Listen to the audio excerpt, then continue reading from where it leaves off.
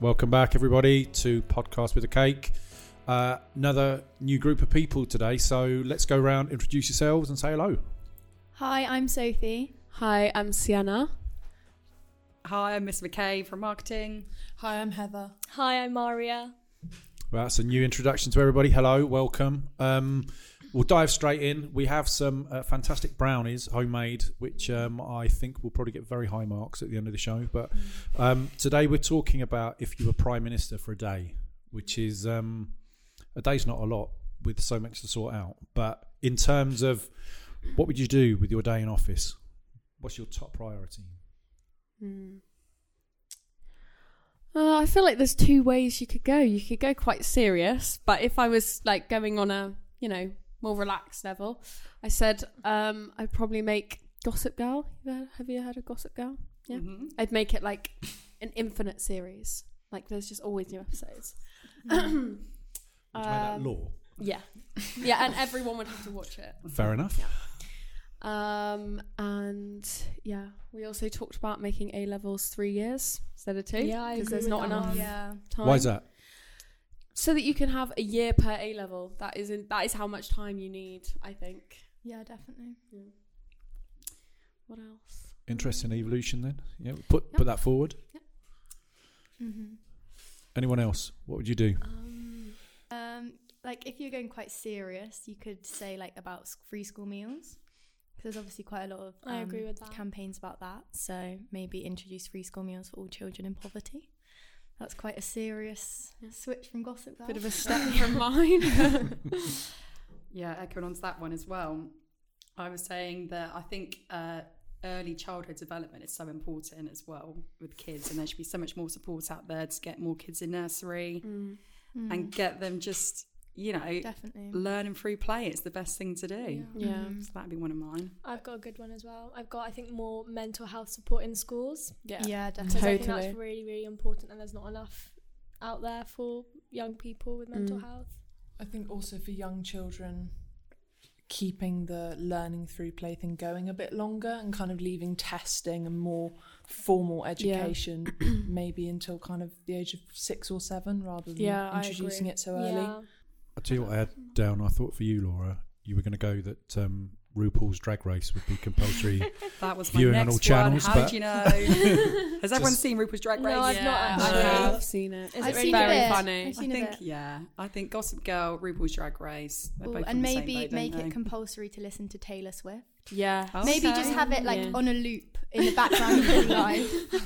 Just forever. Yeah, that's the soundtrack to everyone's life. I think Yeah. you're going to storm into Parliament with this manifesto, I must say. I think it's a Yeah. winner. I think they're going to be sold Pretty straight away popular, and yeah. deliver on all. How do you, like people of your age and kind of generation, view politics, particularly at the moment? I think we're all a lot more interested in politics than people think we actually are, and I think especially our age group, because a lot of us are turning 18 and we're going to be voting in the next general election. And I think it's quite interesting to learn about it, and it's all over social media as well. Yeah, Yeah. I think definitely social media has influenced how much people know about politics, but also maybe influenced people's political decisions a bit, maybe. But also I feel like I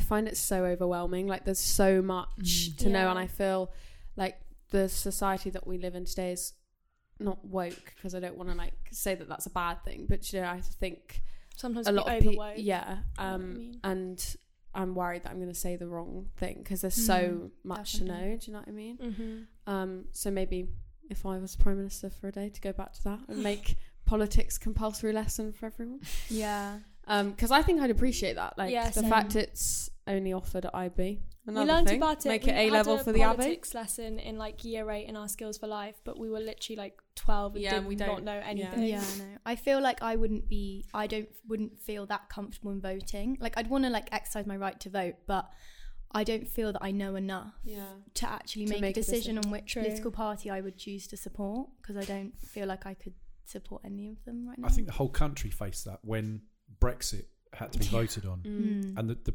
problem I think the country faced was no one really knew who to believe Yeah. and where the evidence was that being out of Europe or in Europe was better for the country. Now, that then came down to who you believed as a process. And in many ways, that's, I suppose, how you decide who to vote for at a general election. But I think you make some really good points about the introduction of politics or the understanding of politics, because does everyone like around here understand how inflation affects the world, how things like that. See how much I know about politics. I think I understand it on a very general level, but I wouldn't be able to, like, let's say how my parents understand it. I'd never be able to like have a conversation and sustain like my opinion. I think it's hard when it doesn't affect you. Yeah, do you know what I mean? Like, we're really lucky that, you know, we're still young and we don't pay taxes or whatever. But I think when you're older and you have to learn about it. And also politicians use a lot of language that like the ordinary person just would not understand, so you don't really know what you're voting for. So it kind of needs breaking down, doesn't it? Definitely. It needs to be understood. And again, come back to the Brexit thing. People voted on something that affected your generation more than the generation of people who were voting for it. Yeah, definitely. And that's quite dangerous in a way, particularly when you don't know what you're kind of voting for or the real scope of stuff. So developing that and understanding that, I think, is a really important way forward if we could ever do that. And I don't know whether we could have something within schools that enables people from an earlier age just get a general understanding. So by the time you're 18, you're much more versed in what you're kind of, you know, voting for. Yeah, I definitely agree with and that. I think a lot of people's political opinion does kind of just stem from what their parents believe in. Yeah, I agree. Because if you grow up with something, you're likely to believe it. But yeah, I have a personal reference to that. I won't say which side my family voted, but there was an occasion where I kind of went back to them and said, I can't vote for this party, I'm going to vote for the other party. And I thought they were going to chuck me out. So it's very kind of family orientated. But yeah, it does have a... How relatable are politicians these days to, again, people of your age? Not at all. I think it depends on the don't politician. There are some younger politicians and female politicians, but they're not representative of kind of the under 30s massively. Which particularly that's the generation that are often very affected by political policies in terms of the economy and like the property market and all of those kind of things is interesting. And they also don't make an effort to like get to make us like understand what's going on around us either, because I don't think they understand that like we're the future generation that are going to vote for them. And I think a lot of like our generation might not vote because they don't actually know what's right or wrong. And I feel like politicians try and become like known, like for example Matt Hancock on I'm a Celebrity. Like he's gone on there and now everyone like knows his character more than just him as a politician, but actually is that the best thing to do? Yeah, they're just trying to gain popularity, but it's not always the best, especially with his reputation. Do you think politicians are honest? I think a lot of the time they'll do what they have to do to make themselves get to the position that they want to get to. And whether that actually is their true beliefs or not, like they'll just do what they have to do. So I don't think they are honest. Or they may also believe in what they're saying really strongly. It just doesn't necessarily resonate with... I think they lie all the time. But also, like with COVID, regardless of what your political beliefs are, like no one could have predicted what could have happened. Same with like inflation and everything. So I do get it's a really, really hard task, but there's better ways with dealing with it than they did, I think.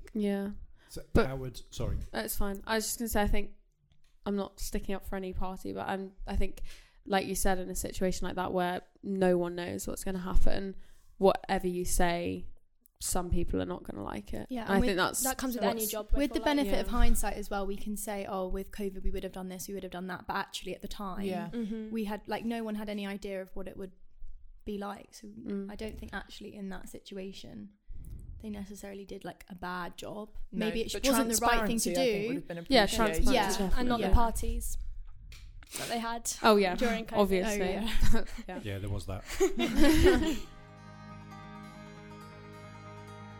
So, kind of being Prime Minister for a day, how do you make yourself more relatable to the younger generation? How do you bring kind of politics, not maybe in the like real heavy sense, but how do you make it that, you know, you're listened to or you're understood or you're being spoken to as a Prime Minister to people of your age? Because it feels as if there's a gap, right? It feels now, even like Rishi's new in. I think we've had so many Prime Ministers, you get kind of confused who's in office today. But, you know, does he, as a kind of politician, or did Liz Truss or Boris Johnson or whoever went before them, kind of reach out to you in a way that you thought, okay, you're kind of on my side? No. Not really. No, the only thing is Liz Truss does like Taylor Swift. So, arguably. Oh, she should have stayed longer. Wait, do they have, this is a stupid question, but they don't have social media, do they? They have social media accounts, but they're not run by them, I'm pretty sure. Maybe they should use them to bridge the gap, because I think that's would be a really good tool, because basically every teenager nowadays is on social media, and if they're exposed to it more. With Boris Johnson, I'm pretty sure, do you guys know who Alex is off Love Island? Yeah. He like met up Montana's ex. Sorry. No, he set up like Dr. a massive Alex. mental health campaign for his children brother, in school, and he did a lot for mental health, and I think sometimes it's nice to see like a familiar face. Yeah, exactly. Yeah, Marcus Rashford, like we know those people. Yeah. Politics Very is true. actually quite a powerful thing to do. So going back to their, like, the politicians with social media accounts, absolutely great. It's relatable because most people have got those accounts. But coming back to what the point you made earlier about for the fear of saying the wrong word, one word out of line, and it seems as if the media just try and kind of dissect and destroy whoever they can and kind of knock them out of the park. So it's a difficult balance for politicians these days, in this day and age. It's a big thing. It is. It's so big. And also, like, people might be like sending them death threats and stuff. It's a lot easier to do that on social media. Yeah, to hide behind a screen and just attack someone. But you're going to say hide behind a bush and say or something like in real life. I think some politicians have done that, but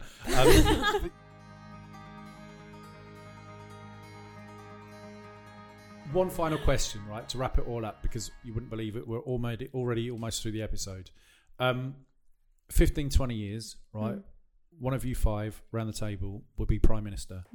I've just got this feeling, right? What's going to be the biggest political issue of the day? What's the most important thing what do you feel really passionate about now that the politicians aren't really addressing at this moment in time? I think mental health services. I think mental health is such like a growing issue, and I don't think it's dealt with effectively by like the NHS. I don't think has enough resources to properly deal with the growing demand, and I think that will be something that will have to be addressed because it's just such a problem. I think also just in general address the NHS's resources. It's such like it's amazing. It is amazing, but it's badly managed. So badly managed, which has knock-on social impact. Yeah. Exactly. Yeah, and also that links to mental health, because like if you're ill and you're not getting the treatment that you need, that can really, or like you're put on a waiting list for like years, and it's like so you need the help, and a lot of people can't afford to get private therapy or whatever. Like it needs to be something that's provided by the government when it's such a big issue in society. And I think unless you go through it yourself or know someone close to you that's gone through really bad mental health, and you don't take it seriously enough because it's not impacting you. And it's just always ever changing as well. Like it's been the same way for ages. In 10 and 15 years it's going to change even more. Exactly. So they need to start now by doing that. Yeah, they definitely so in 10 or 15 years when we're Prime Minister, we'll say yeah.